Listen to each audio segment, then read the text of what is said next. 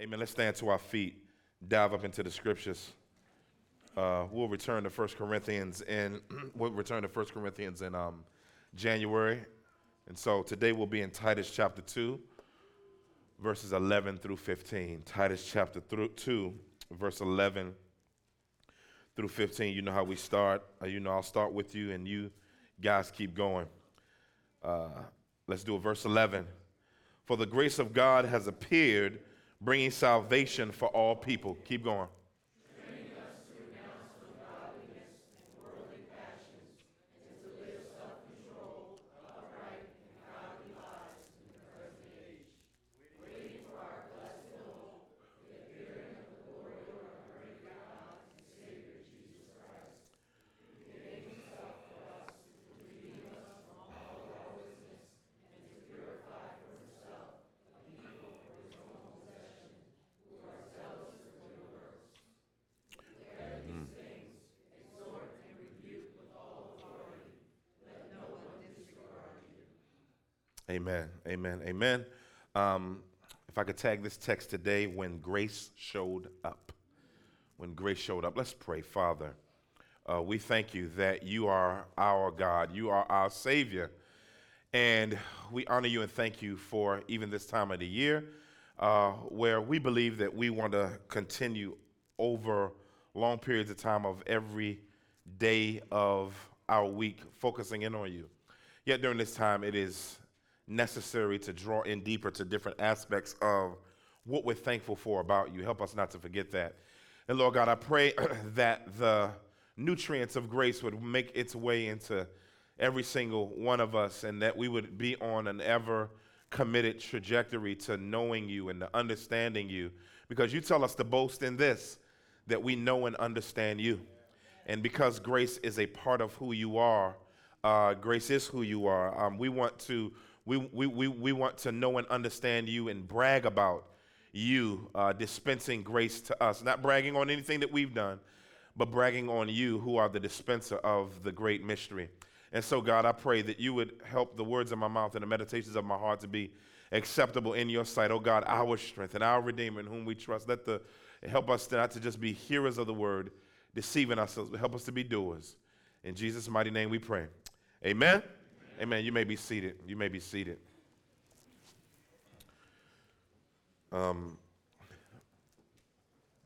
remember when the Jeffersons were not in rerun status. I remember when you actually had to wait for a TV show to come on. You didn't have, apps to watch. If you missed it, you missed it. Wasn't no reruns and all of that. I'm talking about before there was Betamax and VHS. I know some of y'all don't even know what that is. You know what I'm saying? Some of y'all, what in the world is a Betamax? Just Google it after the gathering. Don't do it during the gathering. But I remember one episode in particular where Sherman Hemsley, a.k.a. George Jefferson, knew that the preacher was coming over to the house. And it's funny how people act when they believe the preacher's coming over the house. He opened up a big old Bible. It wasn't even a little Bible. He opened a big old, I'm talking about one of them big old Bibles, at the church where they got the little light on the joint and they had a Bible open on an altar with the candle. The big joint, you won't even pick that. Nobody picks that up. It stays on the same page. You know what I'm saying? So he pulled one of those out and, he opened up the table that had the turntable in it and the 8-track player.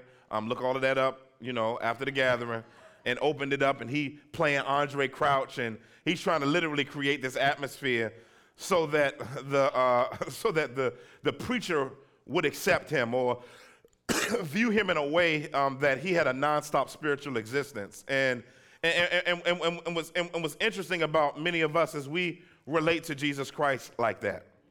We relate to Jesus Christ in a way where we think that we have to put on an air for him to accept us.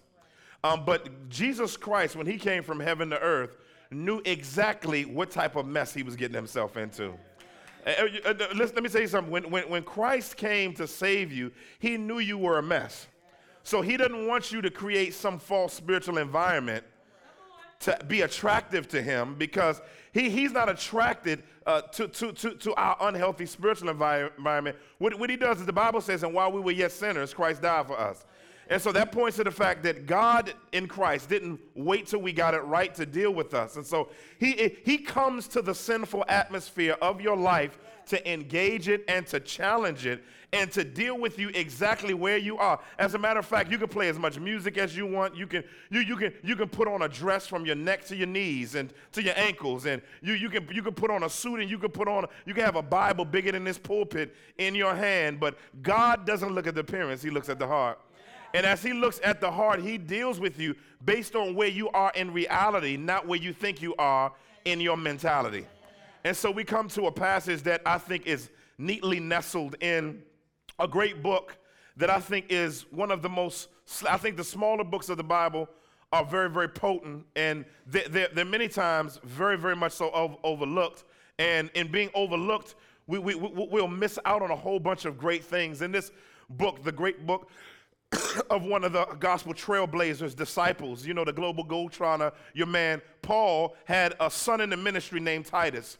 And possibly while he was on his way in appealing to Caesar and moving towards Rome, he would be released on the different places where they would stop on the way, and he would get the opportunity to be able to share the gospel with those people that he got dropped off at. And so throughout the entire island, Paul and his team, because you could stay on a visitation with a person for a long period of time, so Paul and his missionary team would go out into the different cities and begin to proclaim the goodness of God through Jesus Christ. And people would meet Jesus as Savior, and as they would meet Jesus Christ as Savior, if they're not there long enough, what Paul would do is he would sacrifice one of his staff members in order to make sure that Christ is properly formed in that congregation. And so what Paul began to do is Paul stopped at Crete, and when he said there in chapter 1, verse 5, he said, "For this reason I left you in Crete, Titus, so that you may appoint elders and set everything in order." In other words, even though there were believers, there was order. Even though there were believers, there needed to be order. In other words, when people come together, they're messy people that come together from all different types of backgrounds. And when they come together from all types of backgrounds, there's in need of order. Somebody say order. Order being put in place. And so there are three things that he commissioned Titus to do in Crete. Number one, he commissioned them to develop leadership. He commissioned them to make disciples, so discipleship. And then he commissioned him to deal with developing them to do God's mission. And so we come to this passage in Titus chapter 2, which is a famous discipleship passage. And in this famous discipleship passage is very, very beautiful, because in verse 1, he says to him, y'all don't mind if I give a little background, do y'all? In verse 1, he tells him, teach what accords with sound doctrine. I like that. Now, sound doctrine is scarce in our society in relation to the church, because people are more impressed with cheap amens than they are in people's lives being changed. And said, but Paul said, don't go in for the cheap amen. Don't go in for the cheap stand-upage. What I want you to do is I want you to go for healthiness. Somebody say healthiness. Healthiness. When it's a sound doctrine, the word sound in the Greek is the word hygienist, which we get our word hygiene from. So what he wanted them to do was, the word meant to administer something in such a way that the person becomes healthy because of it. And so he said, I want you to teach what accords with making people healthy, not just making people happy in their own right. And so that means, Titus, you're going to have to teach the people some hard things. That means you're going to have to say some stuff to some people that they're not going to like, and they may not even like you, but you be faithful to the truth no matter what. And he gave them 4 categories of people to engage with healthy doctrine. Number 1, he started with the older folk. He started with the old head men. He said, listen, I want you to teach the older men. And he walks through what to teach the older men. Then he said, I want you to teach the older women to teach the younger women. He said, but this is what I want you to teach the older women. I don't want you teaching the younger women. I want the ladies to teach. In other words, he wanted there to be a robust community of biblical men, a robust community of biblical older women who were not just mature in years on earth, but mature in Jesus Christ. If I can pause parenthetically right here, just because you've been here a long time doesn't mean there's a stretch of maturity in Jesus Christ in you. Because your years on being on planet Earth doesn't equal spiritual maturity. You can have somebody 26 years old more mature than somebody 76 years old. It's according to how much time you've been with Jesus. You can be on the earth 76 years and have 3 years with Jesus, and somebody 26 years old walk with Jesus for 10 years, and they can be more spiritually mature than you. They may not have more life experience than you, but they have more Christ experience than you. Somebody ought to hear me right there. And so in light of that reality, we see that there is to be a shaping of disciple making in the church that includes older men, older women, and younger men and younger women. What's interesting, when he gets to the younger men, he gave everybody all these qualifications for them looking more like a disciple. It's so funny that when he gets to the younger men, he just say sensible. He said, I just want them to be wise, prudent. He said, they don't need nothing else. If they just get being not silly out of their mind, he said, they just get that. That's the mark of maturity for a young man. It's powerful. And so, but then he comes down and he does something powerful. Paul usually does orthodoxy, then orthopraxy, or he does doctrine and duty in his books. Here he does it differently. He reverses it and does practice, then theology. And so what he wants to do is he wanted to give Titus some practical things and then root it on a biblical foundation. And there is where we get grace, how grace showed up. And so the verses 11 through 15 is the theological foundation for verses 1 through 10. And 1 through 10 shows you what you should do, but verses 11 through 15 is tell you why you do it based on what you believe. I want to tell you this parenthetically right here. Everything you do should be rooted in something that's biblically believed. In other words, don't haphazardly have a life where you're just doing stuff. Have a biblical root for everything that you do. And so look right here, I got 2 points and I'm out of your way. For point number 1, when grace showed up, grace is a person. Grace is a person. Look at verse 11. He says, for the grace of God appeared. Somebody say appeared. I like this. The grace of God appeared. This is weird. This is weird to me that grace appeared. This is powerful truth right here with grace appearing, because that means that at some point grace wasn't seen as loudly as it is. Now some of us look at the Old Testament and we think that the grace wasn't in the Old Testament. But I'm going to show you real quick. In the first book of the Bible, in the 3rd chapter of the Bible, you see grace real loud. The way you see grace real loud is Adam and Eve messed up real bad. Matter of fact, they didn't just make a mistake. And then, like some of us, see, we got areas of our life we fell in. We're called the fail. They're called the fall. There's a difference. I mean, they didn't just mess up their marriage. They didn't just mess up they didn't just mess up the garden, they messed up everything. I mean, ain't none of us said my life is in ruin. No, it's not, because you ain't messed up everything. I mean, can you imagine Adam talking about, man, I done started tornadoes and tsunamis, and now crazy people gonna be born because of me. Matter of fact, I'm crazy now, you crazy now. I mean, everything in the world was cataclysmically impacted by what he did. In other words, there should be no grace for the dude and the dudette that messed up everything. But God, being rich in mercy, took them out of the garden to keep them savable. Because if they would have eaten from the tree of life after eating from the tree of the knowledge of good and evil, they would have been eternally separated from God. But to keep them savable, God stopped them from ever getting them out of the garden wasn't just a judgment, it was an act of grace. And the theophany presence of the present Christ came in a bodily form and killed one of the animals. First time on the planet, killed one of the animals and clothed them, and then told them, listen, later on somebody's going to come and reverse the polarity of what you messed up. I'm blown away by that. It blows my mind that somebody that can mess up everything can get grace. Now, you ain't messed up everything. You messed up a lot of stuff, you and I. But guess what? We get grace. Grace was concealed, but it's truly revealed later. But we see that grace is there. How about David? David had 2 counts of death on his life. How did he have 2 counts of death? He killed a man and he committed adultery, both under the law of worthy of death. As a matter of fact, for having a sin nature, all of us is worthy of death. So that's 3 counts of death. But God, being rich in mercy, told him, your sins have been taken away from you.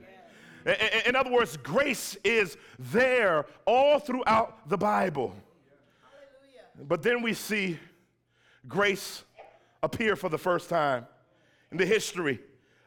Grace appeared in the Old Testament in theophanies, where Jesus Christ, before his incarnation, showed up in theophanies. He was the one in the garden. You may not know that, but that was him.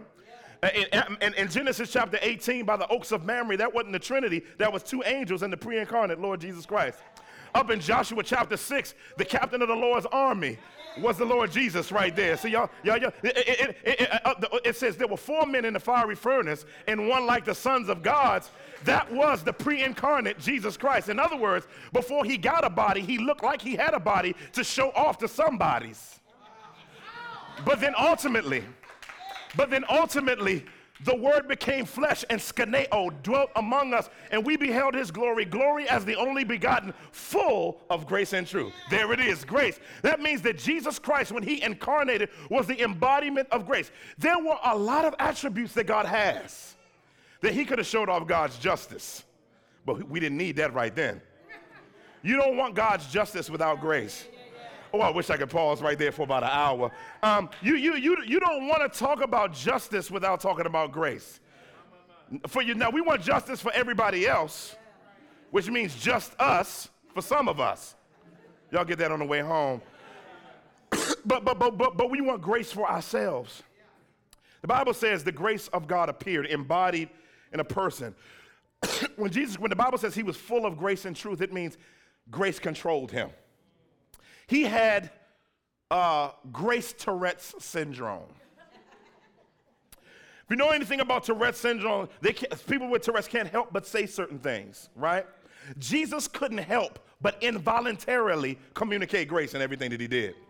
The people he had no love for, and it's not love, but he get frustrated with rather, were religious people. Because religious people don't think they need grace. Religious people always point the finger at others, and they have a system for why they're right without God.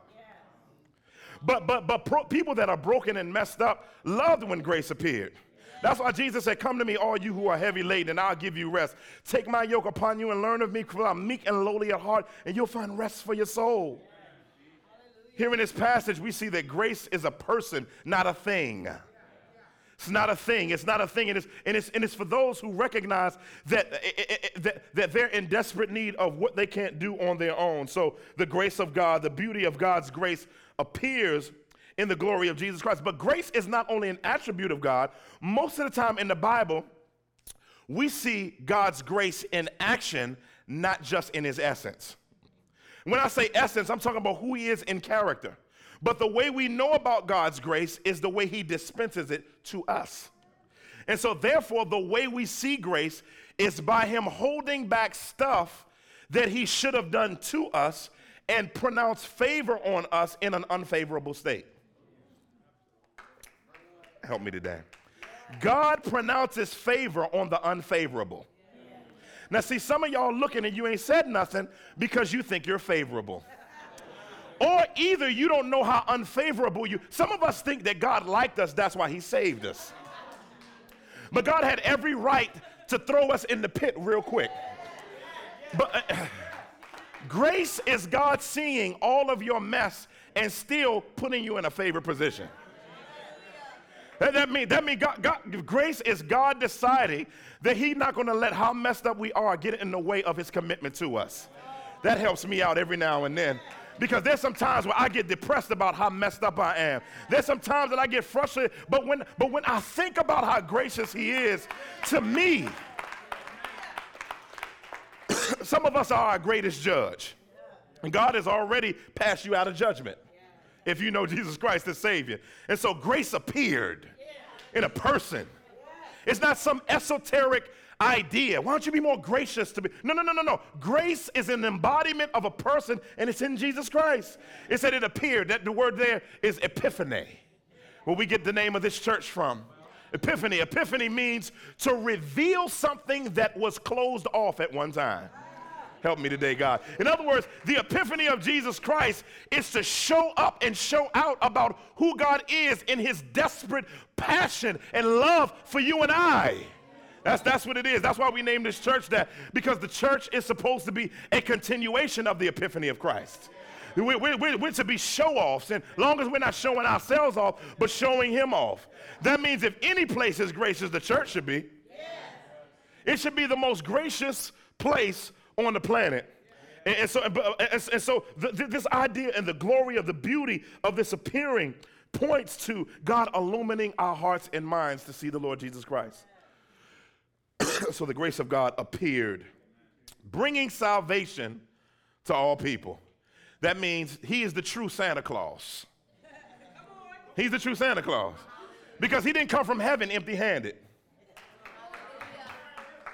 He didn't just come to earth to show us grace. He came to earth with the gift to give us grace. That had to be a big Santa Claus bag from heaven. Can you imagine how much grace it took to get us? But all he did was pull out of his bag a cross. And that cross was good enough to spread its giftedness throughout all of us. Through his blood. So he's bringing salvation. That's what he brought. He brought justification, and he brought sanctification, and he brought glorification. Now, some of us just think he brought justification. Because some of us stop at being saved. In other words, when you stop at being saved, you miss the point of why grace came. Because grace wasn't just fire insurance for you not to go to hell. Grace was the start of a relationship for you to be with Christ now and forever. See, many of us think we're going to be with Christ, but you have the living Christ through the Holy Spirit living in you. And so in light of that reality, eternal life doesn't start when you die, it starts now. In other words, if you don't have eternal life now, when you die, you're eternally dead. Therefore, being born again starts eternal life, so you're just living to live again. Somebody gonna get this in a second. And so what happens to our lives when we get saved, getting saved ain't just, I'm saved, hallelujah, you know what I'm saying? I love the alerts and all of that kind of carrying on. And playful churchianity, which is gracious, easy believism. It's easy believism that says, come up here, say this prayer real quick, and everything will be all right. No, it's embracing the grace of the living God for all of life. For all of life. And so we see that not only he justifies us, declares us righteous, but he sanctifies us. When you see the word salvation, it's all of that. So that means he's making you more like Jesus daily. That's good. Some of y'all, some of my seasoned saints, you're out of body decaying, ain't it? But the Bible says that you're getting renewed day by day through Jesus Christ. All my seasoned saints above 50 should have just ran around the room just now.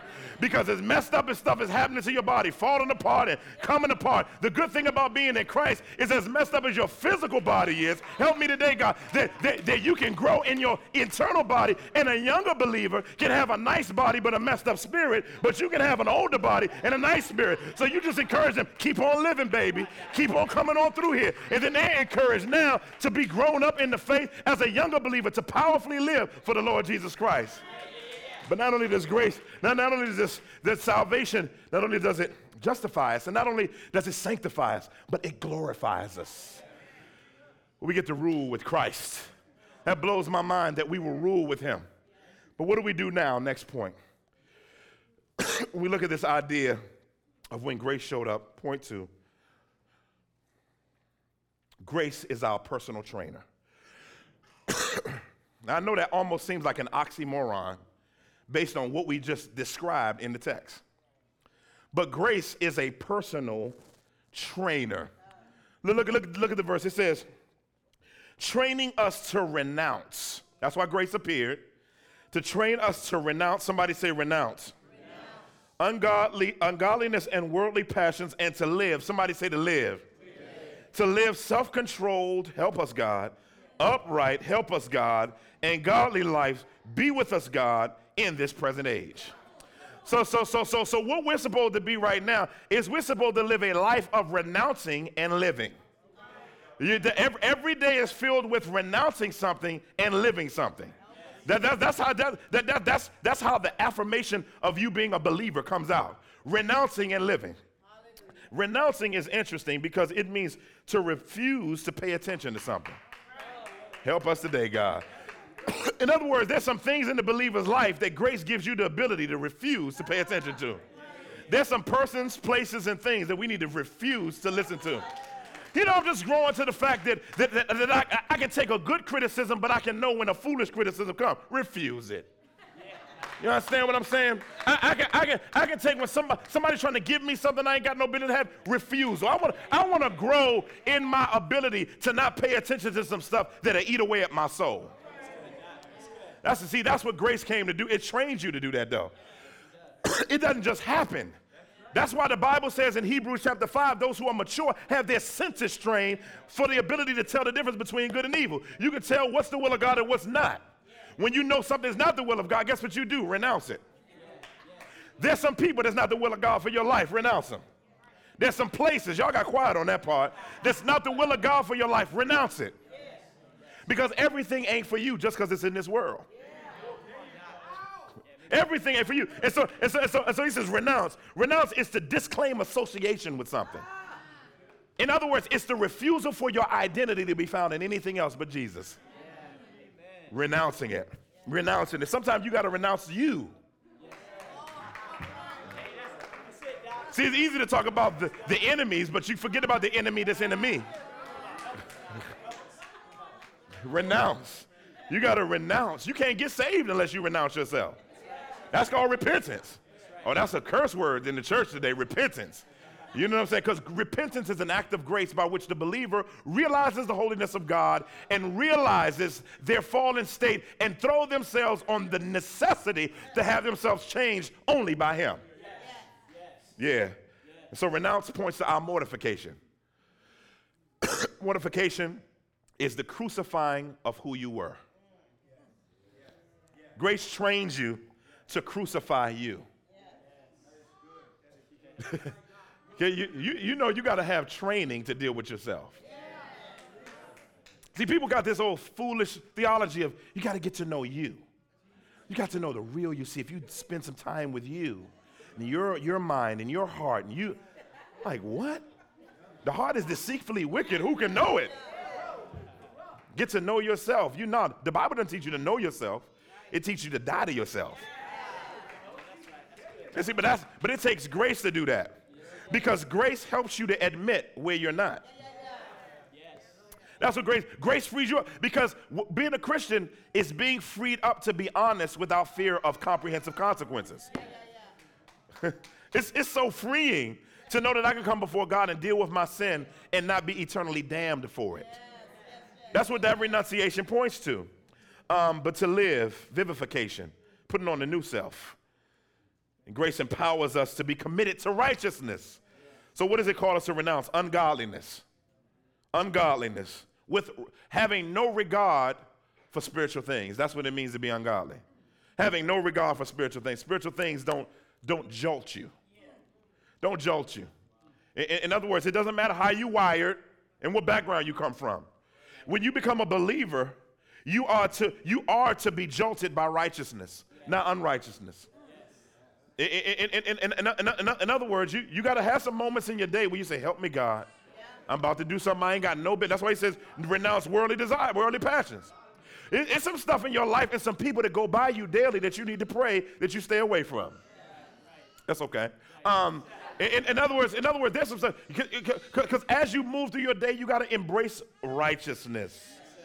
And this points to Matthew chapter 13:22, where Jesus talks about the word person that receives the word of God with joy, but then the worries of the world choke them out. But then he says, how should you live? He says you should live self-controlled, I like this, upright, and godly lives. Now see, what I like about the gospel is God does not tell you anything he doesn't empower you to do. So that means living righteously is not something you do on your own separate from the Lord. It's an empowerment of why grace came. In other words, this unmerited favor that saved you is the favor to live for. So what he says, live upright. He says, and live godly. Self-control is a leash that God gives us. You know, I see some people, it's funny to see real muscular dudes in the neighborhood, got a little leather thing and they walking a little flowery dog. It's the weirdest combination I've ever seen. You know, but that dog needs a leash that's not that strong, because that dog that dog go poof and you just pull him back, you know. But then there's the woof dog. That's a different one. You can't go to the pet store and get that leash. You go get one of them little vinyl leashes, that thing, with bells on it and all of that. That dog be done tore that thing off. Therefore, you got to go to the hardware store. You got to get a big old link. You got to get something made. You got to get a welder. And, you know what I'm saying? Self-control is the leash for our passions. Your passions is like a pit bull, Presa Canario. Pit bull, it's like a mastiff. Your passions are ferocious. And what God does through the gospel is he gives you a nice, strong link chain to hold that joke up.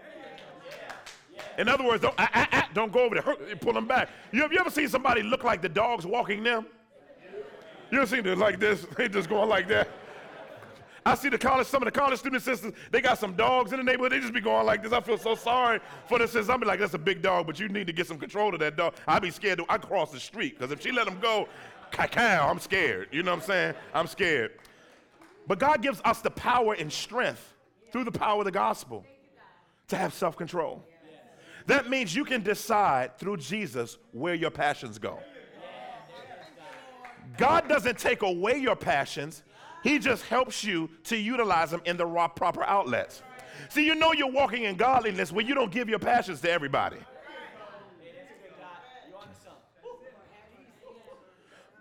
And it's not just sexual. It can be for the overly emotional person. Needy person. In other words, you can't cry about everything. Help me, God. Everything in the tea. You can't get angry about everything.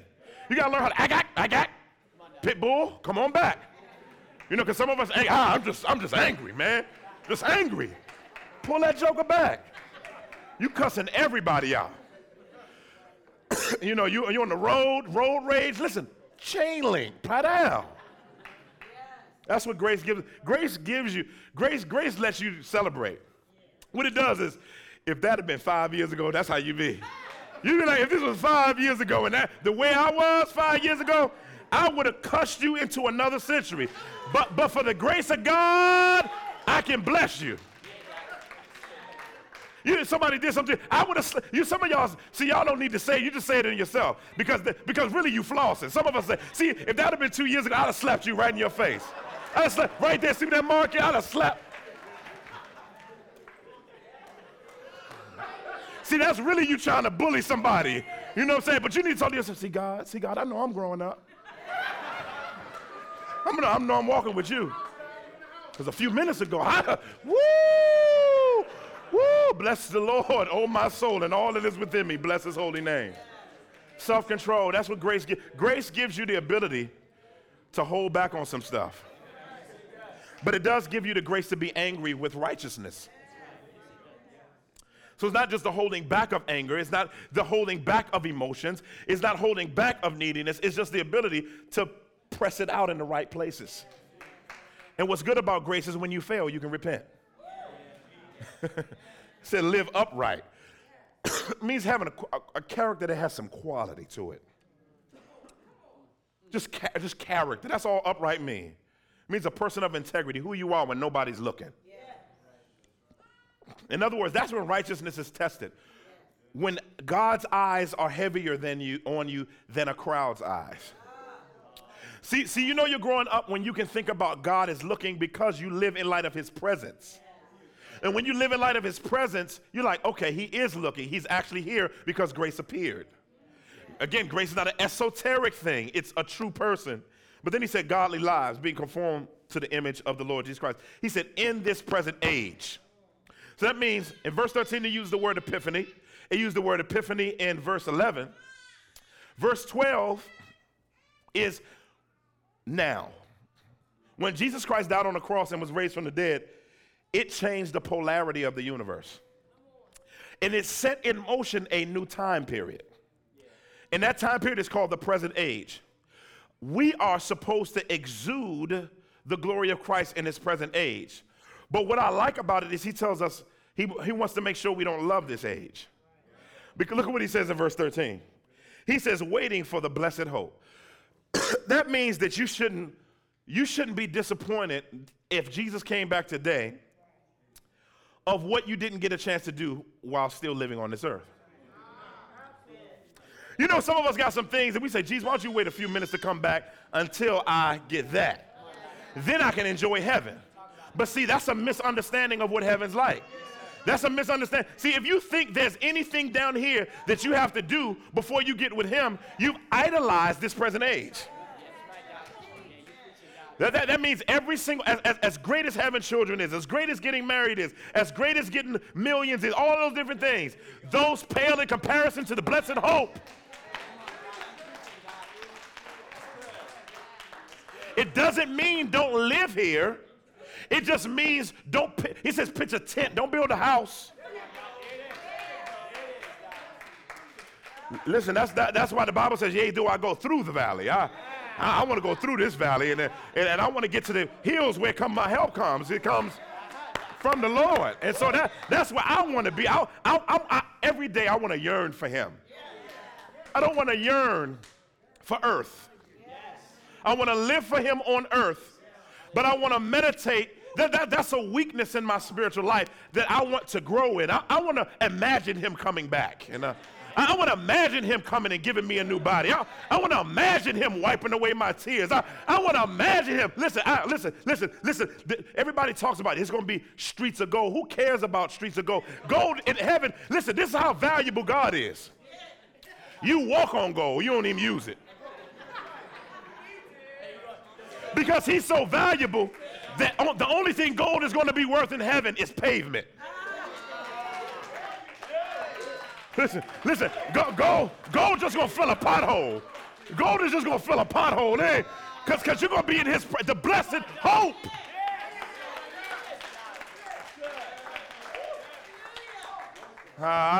So why everything that we value here will only be an ornament in heaven. But he is our joy. And so the blessed hope helps us to live now. And so my prayer today is us as believers will, during this season, meditate on that blessed hope. And meditate on the fact that he came and that the person came. Grace came as a person. Yes. And as we meditate on that, that impacts how we live. Yes. He says, should we sin that grace may abound even more? No, may it never be. But grace motivates our sanctification and our commitment to God. Father, we thank you. And we honor you. We bless you and we honor you and thank you for your commitment to us.